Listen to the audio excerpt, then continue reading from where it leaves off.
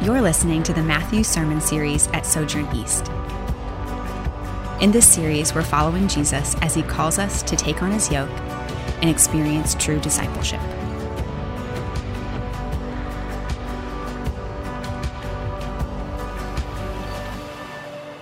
Before we welcome Pastor Kevin to the stage, please join me in today's scripture reading from Matthew 21, 33 through 46. And if you're able, please stand.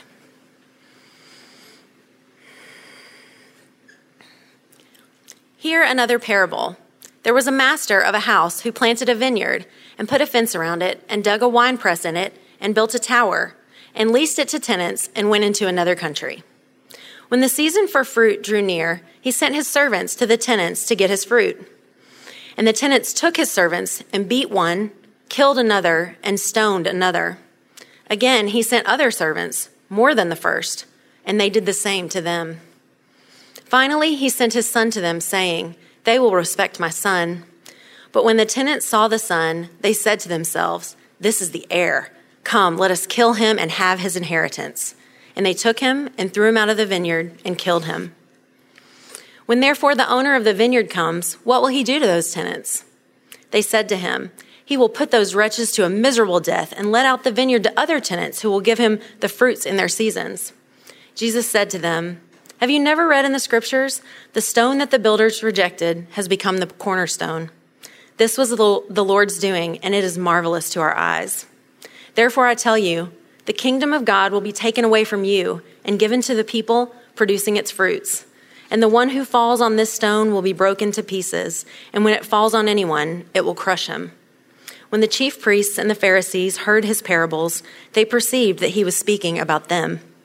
And although they were seeking to arrest him, they feared the crowds because they held him to be a prophet. This is the word of the Lord. You may be seated. Thanks, Lindsay. Well, good morning. Peace be with you. My name is Kevin, and I'm the lead pastor here at Sojourn East. If you're visiting with us, I want to say thank you for joining us this morning. There's a lot I know that we're bringing and carrying with us right now as a people. There's the rise in COVID cases. There's something Tuesday, the election, that I read 70% of Americans, it's causing a significant amount of anxiety in. And so on top of what's happening in our world, we're all carrying our own struggles and burdens. And before we jump into the text, I just wanted to read one verse from Psalm 103. And this is why we gather, what this verse declares. It's we gather to remember that the Lord has established his throne in the heavens, and his kingdom rules over all. And that while the nations rage, and while a virus is spreading, and while there's so much chaos and worry and anxiety in our world, we gather to remember that our God rules over all, that he's in complete control. And we come here because we believe that his word it is the word of life. And it puts a call for us as individuals and as a community. And so with that in mind, let's take these burdens to the Lord in prayer. Father, you rule over all. There is nothing that is outside of your power. There is nothing that you don't see. There's no burdens that we are carrying that you are unaware of. So, Lord, we lift up on behalf of our country and our world. We pray that you would give us relief from this pandemic. That you would give doctors wisdom, scientists wisdom, that you, maybe by a divine act of mercy, would lift this. We pray for our country this week, a presidential election. Lord, you rule over all. You're the only king that we have. You're the only king that we need.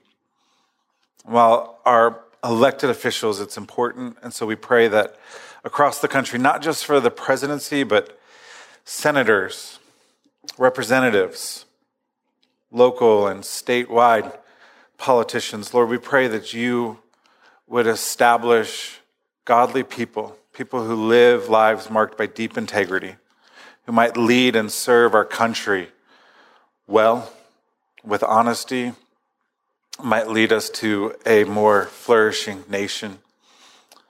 Lastly, Lord, I pray for people here who are burdened. Maybe it's by suffering in their life. Maybe it's by a particular sin that's been haunting them as of late. But I pray, Lord, as we open your word, and this passage is a sharp one, but Lord, we know that your word, it can cut us, but it cuts to heal. And so I pray that we might receive the truths here, and we might respond with faith, love, and obedience. We ask this in Christ's name. Amen. Well, over the last few weeks, we've been exploring the final days of Jesus' life before his crucifixion. Matthew 20 through 28 basically covers 7 days. And what we have here, we're kind of stepping right into the middle of a conversation between Jesus and the high-ups in the religious establishment of that day. You know, Jesus got into conflict with Pharisees a lot and other teachers, but here Jesus is going toe-to-toe with the chief priests and the elders, the head honchos of the temple. And they're going back and forth, and what's started on is the chief priests, they asked Jesus, who are you? Who do you think you are? By what authority are you doing all of the things you're doing? Because Jesus presented a problem to them. And the problem was that he performed these wonderful miracles. And people, were flocking to him. People loved him. He won the approval of the crowd. But at the same time, Jesus had some very hard words for the religious leaders. He brought some very, very stinging indictments on them. And so these chief priests and elders, they're trying to figure out, what do we do with this man, Jesus? And so they're asking him, hey, who are you? What is your authority? And the parable that we're looking at this morning is part of Jesus's answer to this question. It's about who he is, what he's come to do, but also what he's come to confront. If we're going to understand this parable, this is something that took me a long time to learn, but oftentimes when Jesus tells a parable, he's often riffing off of other popular stories in that day, but he brings his own twist. And so to understand this parable, we actually need to go back to Isaiah chapter 5. We're going to look at verses 1 and 2. I don't want to spend too much time there, but I think it's really, really important. In Isaiah 5, Isaiah says, "Let me sing for my beloved, my love song, concerning his vineyard. My beloved had a vineyard on a very fertile hill." We'll just stop there for a second. If any of you have read Song of Songs, this kind of sounds like a line straight from Song of Songs, which is a book of pretty intense love poetry. And so Isaiah is talking about his beloved and how his beloved has this vineyard that he cares very much about, that's on a very fertile hill. And then Isaiah goes on, verse 2, he says, "He dug it and cleared it of stones, and he planted it with choice vines. And he built a watchtower in the midst of it and hewed out a wine vat in it." So this is a parable here. And Isaiah's telling us that God, he has this vineyard that he's put great care and attention and energy into. He's done all of these things. He's built a wall, a watchtower, planted it with vines, wine vat. And then Isaiah says why God has done this. He says, and he looked for it to yield grapes. Why would you start a vineyard? Because you want to grow grapes. And so God creates the vineyard, which is Israel, and he looked for it to yield grapes, but instead it yielded wild grapes, rotten grapes, useless grapes. They kind of look like grapes, but you can't make wine with them. So what Isaiah is doing here is he's starting what will be a long prophetic indictment on the nation of Israel. God, if you remember, he called Israel out as a special chosen covenant community, his people. And he said, I'm going to bless you. This is what he told Abraham, the founding father of Israel. I'm going to bless you so that you can go and bless all of the nations of the earth. And Isaiah uses this imagery of a vineyard and of God caring for it and tending it. And the whole purpose of it is that God wanted his people to bear fruit. But then he looked at them, and they didn't yield fruit. Instead of finding good, ripe grapes, he finds wild, rotten, worthless grapes. This is a parable in Isaiah about all that has gone wrong among God's people. And it's a parable of judgment. If you skip down to verse 7, I don't have it on the screen, but this is where the Lord starts speaking, and he says, "For the vineyard of the Lord of hosts is the house of Israel, and the men of Judah are his pleasant planting. And he looked for," this is the grapes, the good fruit he was looking for, "and he looked for justice, but behold, he found bloodshed. And he looked for righteousness, but behold, there was an outcry." And the outcry was among the disadvantaged of that day, who are being mistreated and abused. And you can continue to read it. I really encourage you. It's fascinating. Isaiah 5, verses 8 and onward, God delivers all of these woes upon his people. And I think as his people today, that's something that we should take heed of. We should listen to. We should examine. So everyone that Jesus is talking to, the chief priests, the elders, they knew this story. They knew this text. They'd memorized it. They probably preached sermons on it. They're very familiar with this imagery of a vineyard, with a wall, with a tower, with a wine vat. And so Jesus, he's sitting there while he's being interrogated. They say, "Who do you think you are?" And he starts talking like he's Isaiah. Starts acting like a prophet. In some ways, it feels like he totally ripped it off, but since God inspired all of Scripture, it's his to rip off, I suppose. But he says, "There was a master of a house who planted a vineyard and put a fence around it and dug a winepress in it and built a tower." But here's where Jesus brings his own twist to the story, like a great teacher. And this master leased it to tenants, and then he went into another country. And when the season for fruit drew near, he sent his servants to the tenants to get his fruit. So in this story, the landowners invested a lot into the vineyard, and all that he's invested into the vineyard was done with an eye towards this very moment. I mean, think about it. For years, he built it and he cultivated it, and he was doing it all. Why? For the harvest. And the time for harvest comes, and the owner sends servants to go and collect his fruit from the vineyard. And this is where none of this is strange. What's strange is what happens next.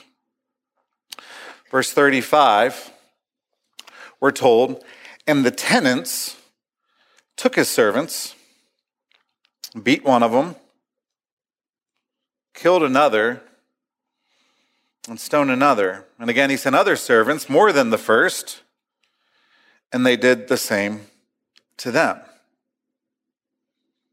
This is odd. There would have been a contract. The owner would have hired them, and they would have had an agreement. He said, "Listen, I've purchased this field. I've put all of my money and energy and labor into building this vineyard, and I'm going to give you the tools necessary to work it, and I'm even going to pay you to work it. But when harvest time comes, the fruit belongs to me." And so when the master seeks to collect the fruit, the workers, the tenant farmers, they rebel against him. And instead of handing over the fruit, they start beating his servants who come to collect it. Then they start stoning them.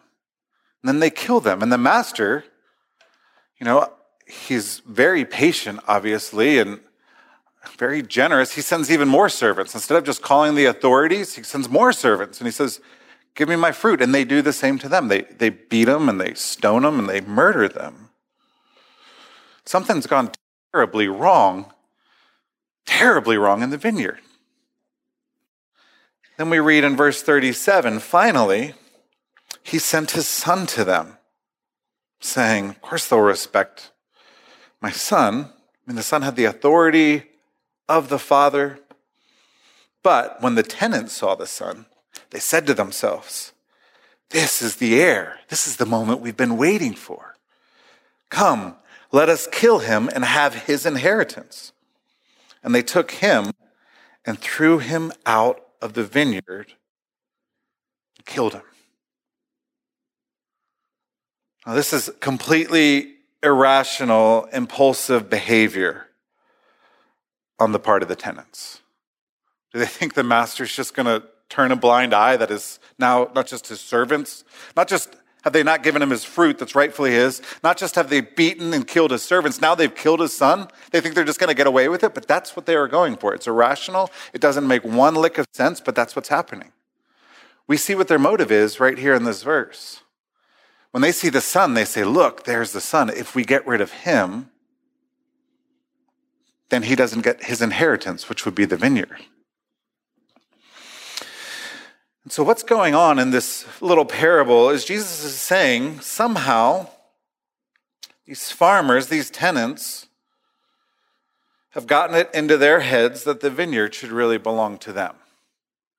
Doesn't make any sense, but somehow they got to the place where they thought, why should he own the vineyard? We should own the vineyard. And it drove them to act in violent and irrational ways. It kept them from giving the fruit, kept them from honoring the owner. And it doesn't make any sense. They didn't buy it, they didn't own it, but for some reason they felt like it should belong to them. And so Jesus, he concludes the parable. He asks a question. Remember, he's asking this of the head honchos, the chief priests and elders. He says, when therefore the owner of the vineyard comes, what will he do to those tenants? What would be the proper and appropriate response? Now, of course, this is a trap that Jesus is laying for the chief priests and the elders, but they don't know it. And so they respond. They said to him, he will put those wretches to a miserable death and let out the vineyard to other tenants who will give him the fruits in their season.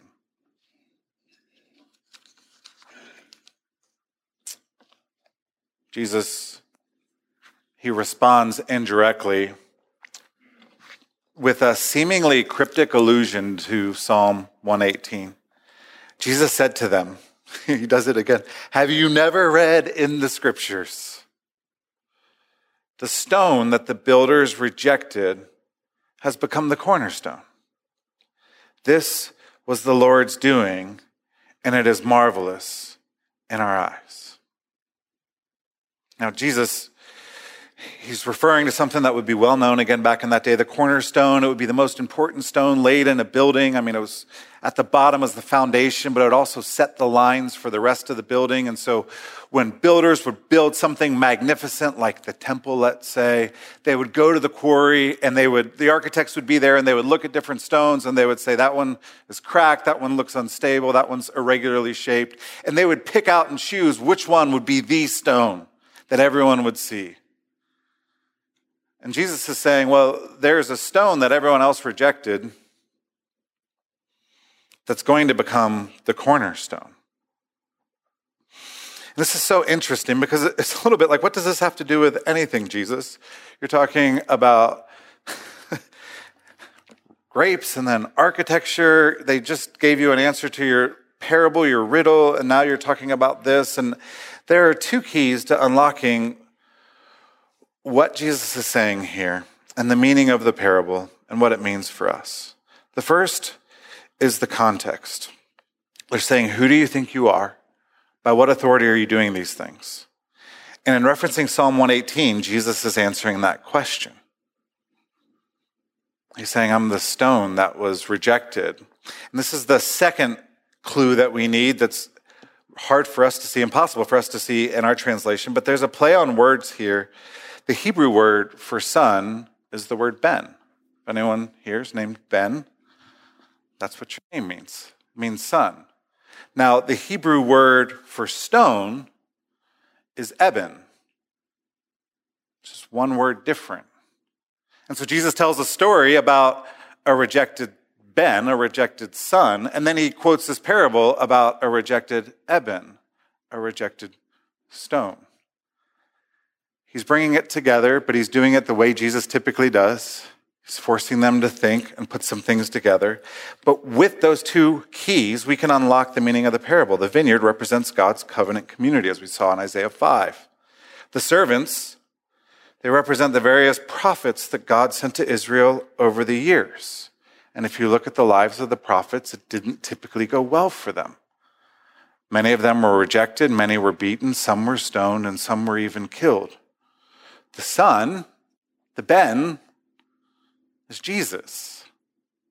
And Jesus is telling them what's going to happen in the coming week, that he is going to be rejected, dragged out of the vineyard, so to speak, and put to death. And so the question is, who are the workers? Who are the tenants? The answer is, it's the religious leaders.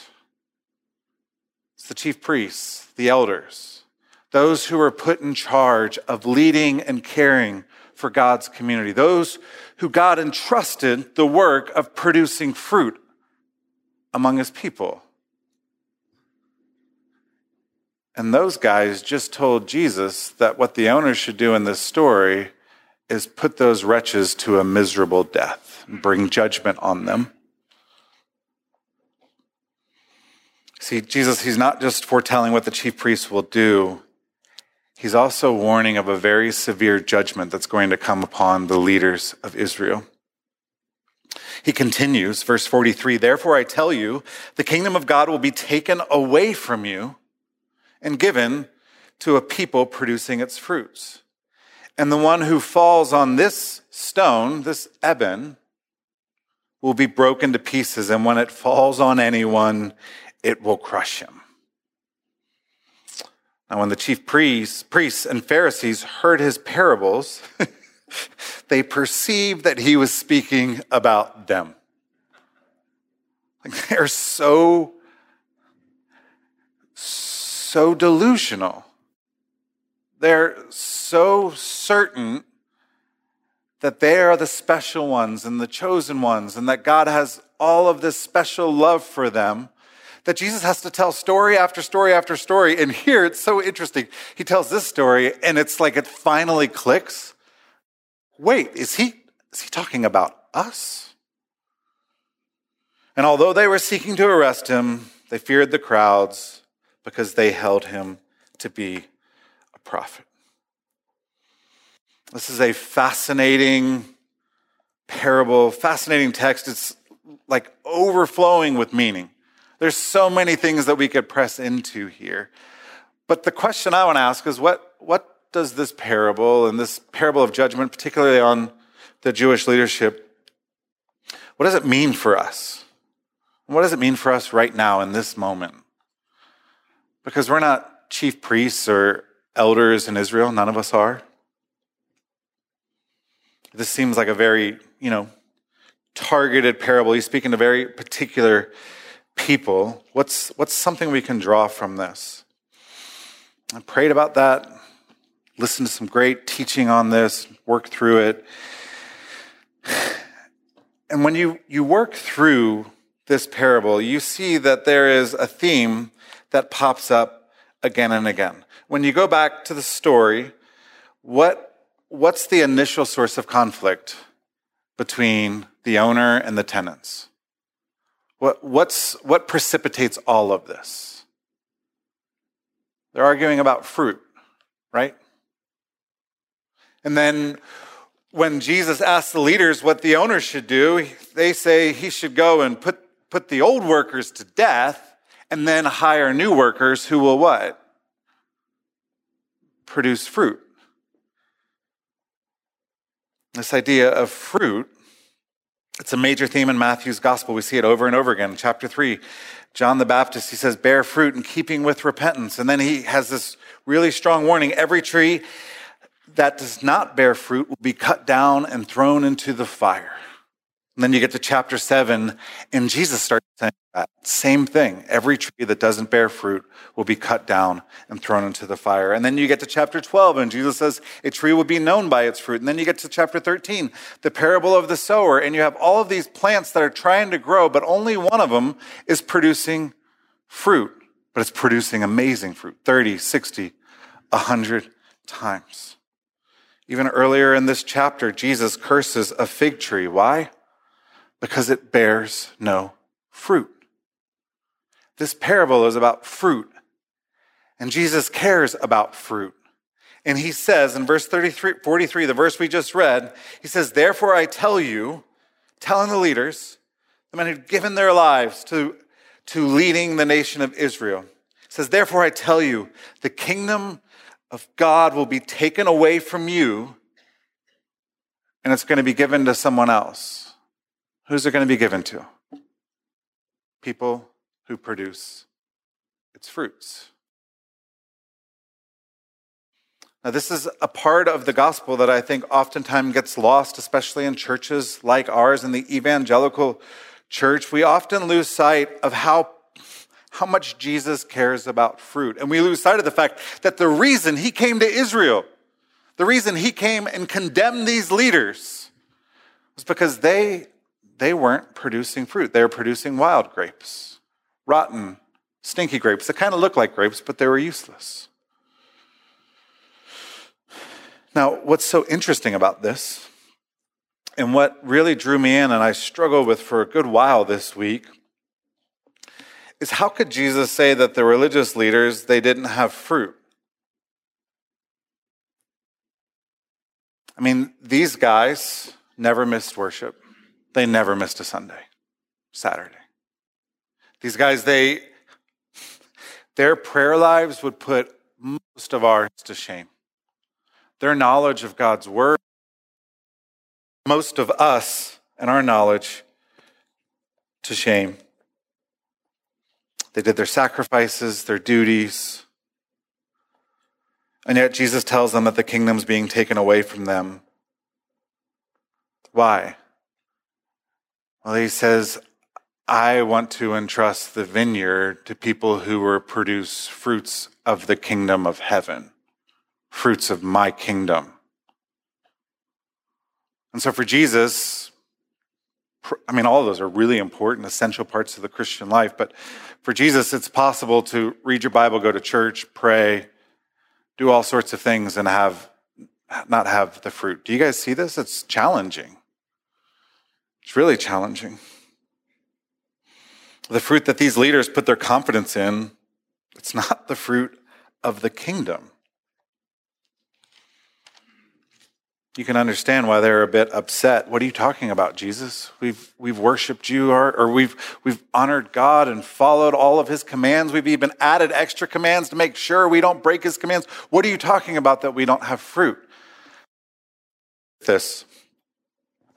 And the answer, probably the most succinct, shortest answer I can find is if you turn to Matthew 23, just a little bit ahead, Jesus, this is where he really reveals his heart to the Pharisees and the source of his anger. And if there was one verse that I could go to that could sum up what Jesus is condemning them for, it's Matthew 23, verse 23, where Jesus says, "Woe to you, scribes and Pharisees, hypocrites, for you tithe mint and dill and cumin. You tithe off of your garden. You tithe, I mean, this is pre-tax tithing. Like, you're doing some things really, really well. But you have neglected the weightier matters of the law, justice and mercy and faithfulness. These you ought to have done without neglecting the others." So you're tithing, you're praying, you're worshiping, you're studying my word. That's good. You should have been doing that. But what you haven't done, what you've neglected is the main thing, the weightier matter, the central matters of the law. And what are those weightier matters? Justice, mercy, and faithfulness. And so if we are going to be a people who want to produce the fruit of the kingdom, I think it's only right and necessary to ask, are we producing fruit marked by justice, mercy, faithfulness? The word justice, it appears over 200 times in the Old Testament. At the most basic level, it means to treat people equitably. But often, usually when this word shows up, 4 classes of people show up with it. When God's talking about justice, sure, he's saying don't rip people off, don't steal. But when it comes up, oftentimes when God speaks of justice, he talks about widows, orphans, immigrants, and the poor. He talks about people who had little to no money and little to no social standing, the vulnerable. Our day, the vulnerable would be, some of it would be the same. Poor, immigrants. I think I'd throw single moms in there and the elderly. I'd also throw the unborn in there.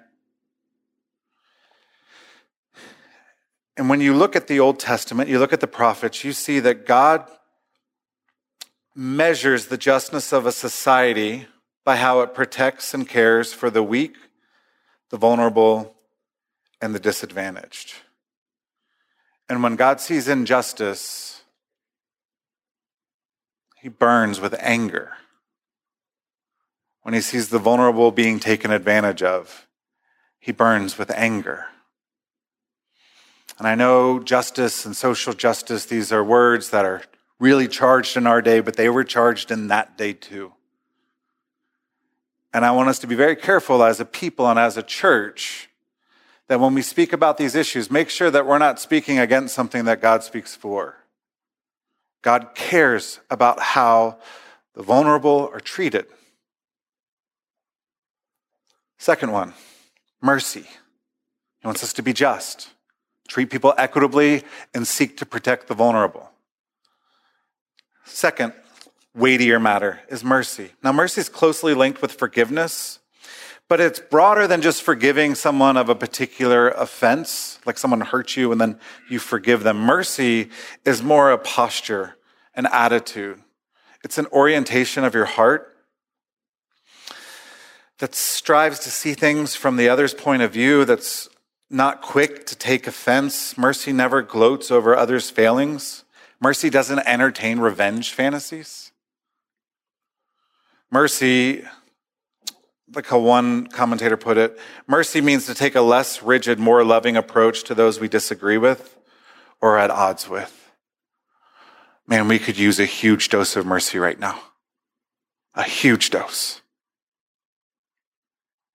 Instead of trying to capture people in a gotcha moment, instead of twisting people's words, instead of hoping and praying for their demise, mercy is having a heart that seeks to understand them, seeks to put yourself in their shoes, and seeks to give them the benefit of the doubt as much as you're able. Sometimes you can't. Sometimes people tell you exactly who they are, and you see it, and it's very clear. But the general approach, the heart of mercy, is a heart that longs for reconciliation, that longs for unity, longs to show love, justice, mercy. And then the third one is faithfulness. And faithfulness is walking in obedience to God. It's not just obeying the letter of God's law, it's obeying the heart of his law. It's holiness, purity of body and heart, living with a deep awareness of our dependence upon him for everything, and seeking to honor him with all that we say and all that we do in all of our relationships. Everything Jesus taught, it falls under one of these three categories. Every single one. These are the fruit of the kingdom that Jesus wants to see in his people. I mean, the religious leaders, they were faithful in their duties, but you study the Pharisees, they took so much pride in their money and position. You know, Jesus tells a story like they'd go to a dinner and they would fight over who gets the best seat. They didn't have a heart that was producing the fruit. They were rigid, they were harsh and judgmental. They were self-indulgent at the same time, but they tried to exclude people from the temple. You remember we saw that a few weeks ago.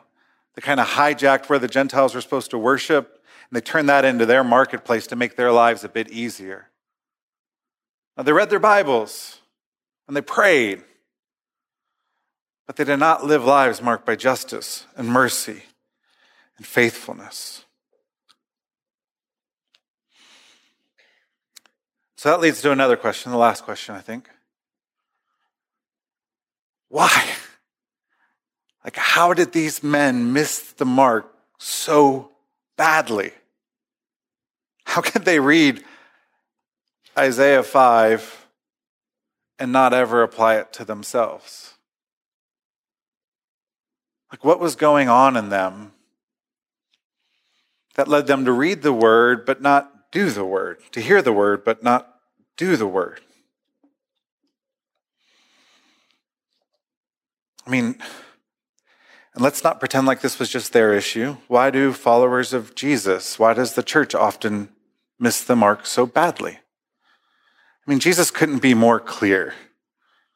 We've spent 2 years now studying Matthew's gospel.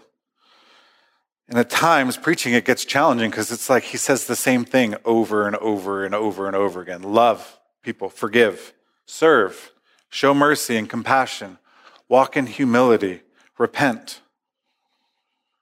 And yet, sadly, the church is often marked by arrogance and self-righteousness and self-indulgence and pride, just like the Pharisees. Why? What is it? Let's go back to the parable. Why did the tenants beat and kill the master's servants and eventually his son? The answer is because somehow they forgot who they were. They forgot that they were workers, that they were tenants, that they didn't own the place.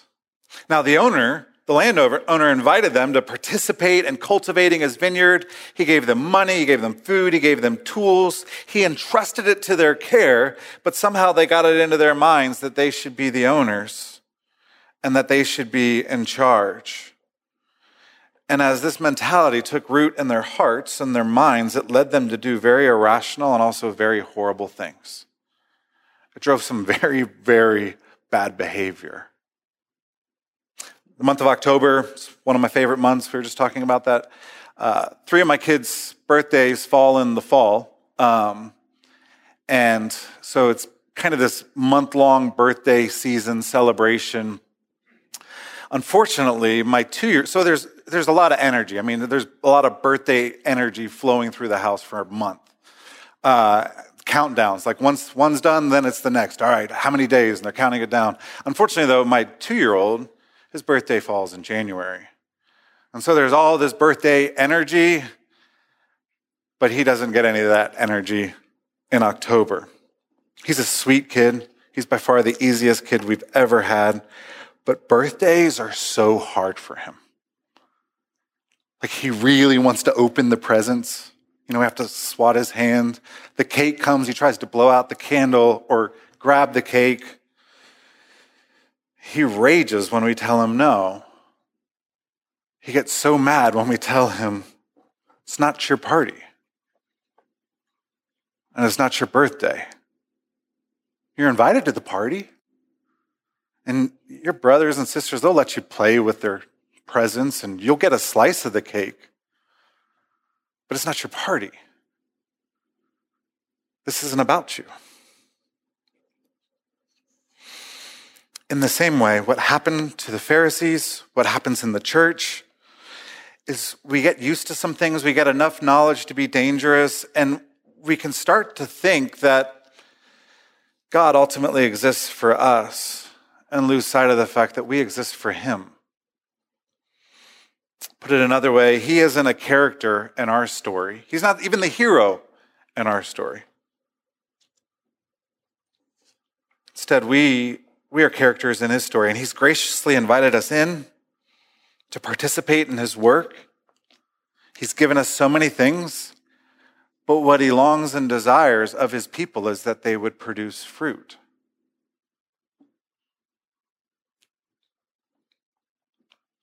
And when we lose sight of this truth, that's when things really start to go wrong in our lives. When we lose sight of the fact, I think it was Marilyn Robinson talked about the givenness of all things.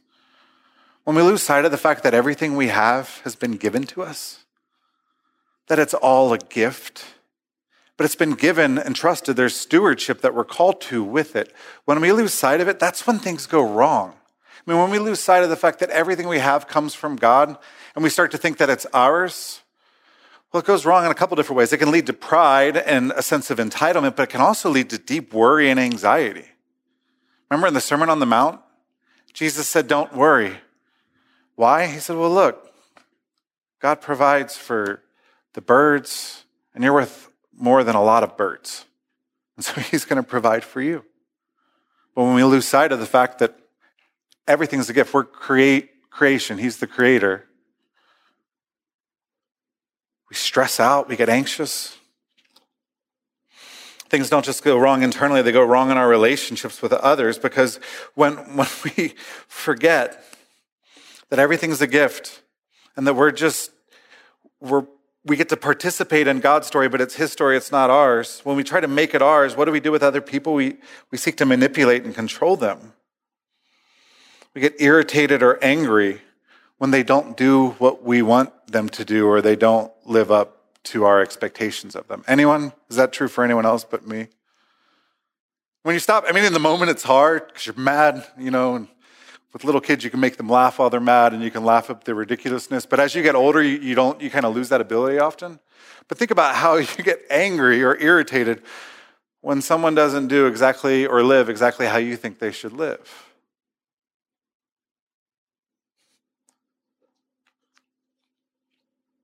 Destroys our relationships with others, but it also causes things to go very wrong in our relationship with God. When we forget that he's God and we're not, we get angry with him and irritated with him when things don't go our way. We get anxious and fearful. We indulge in sins that we think is okay because no one can tell me how to run my life. We look at our lives, and when we think that God's a character in our story, like he's the Robin to our Batman, then we just don't do the hard things that he calls us to, because they're hard.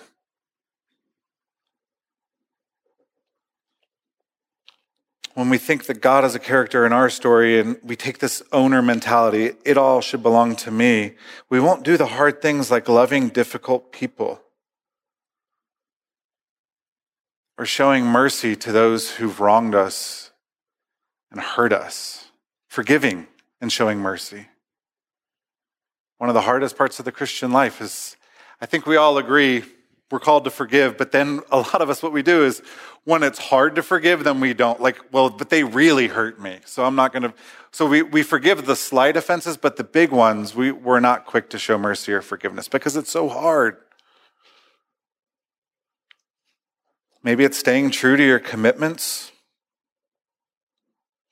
Maybe it's living a life of sexual integrity and honesty. You name it.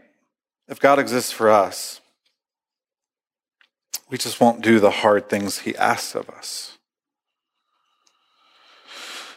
And I say all this because what's very clear in this parable is that Jesus is absolutely committed to building a community of people who will produce the fruit of the kingdom of heaven. He's absolutely committed to create a people who embody justice and mercy and faithfulness, who act justly, who love mercy, who walk humbly with their God. But for this to happen, for us to be those people and continue to be those people and grow and deepen as those kinds of people, we have to remember that he's the owner, that he's the author. We must never lose sight of the nature of our relationship to him. The election, it's just in a couple of days, and I know many are anxious, and it's important. I encourage you to vote. It's a privilege.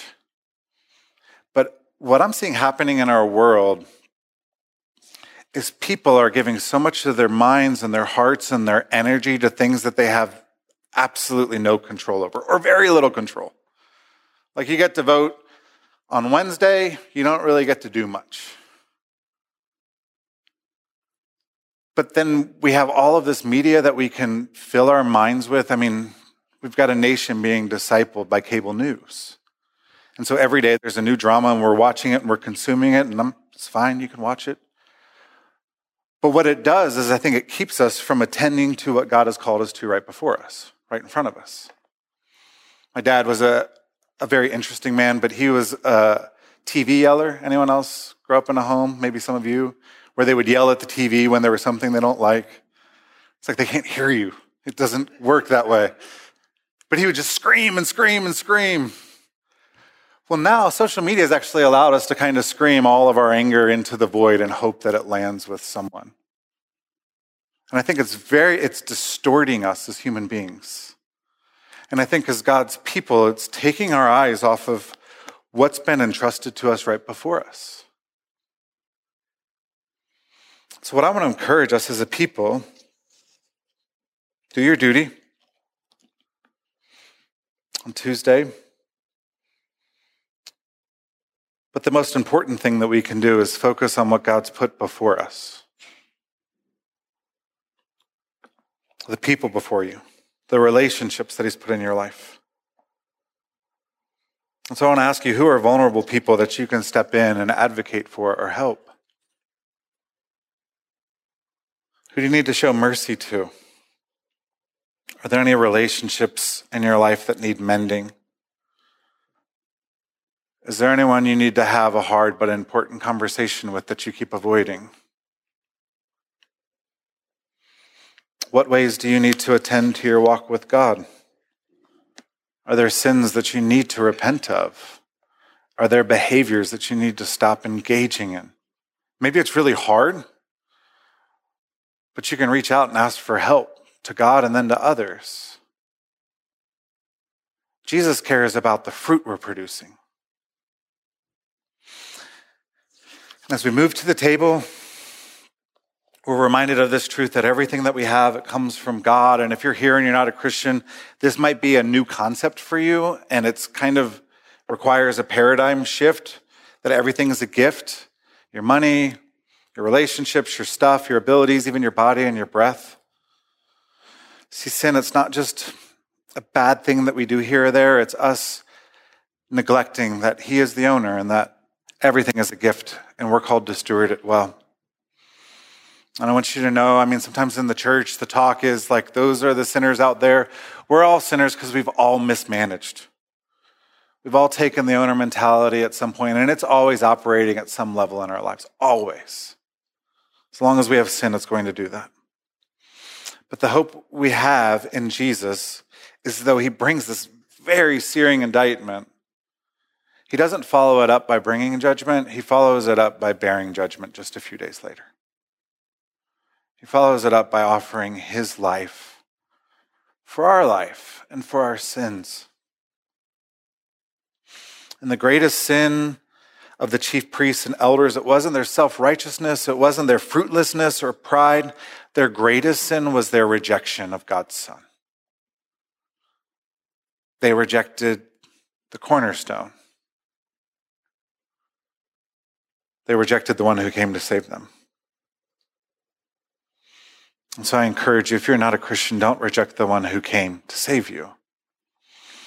If you are a Christian, I encourage you to be reminded that our God is exceedingly patient. That's one of the hidden themes in this parable. As God is gracious, he is slow to anger and abounding in love. We don't have to run from him in fear. Christ has taken our sin and our judgment. So this time, as we come to the table and remember Christ's body broken and his blood shed, it's a time for us to reflect and examine our lives. It's a time to repent, but it's also ultimately it's a time of receiving, where we receive the fact that when we were dead in our sins, Christ gave his life for us.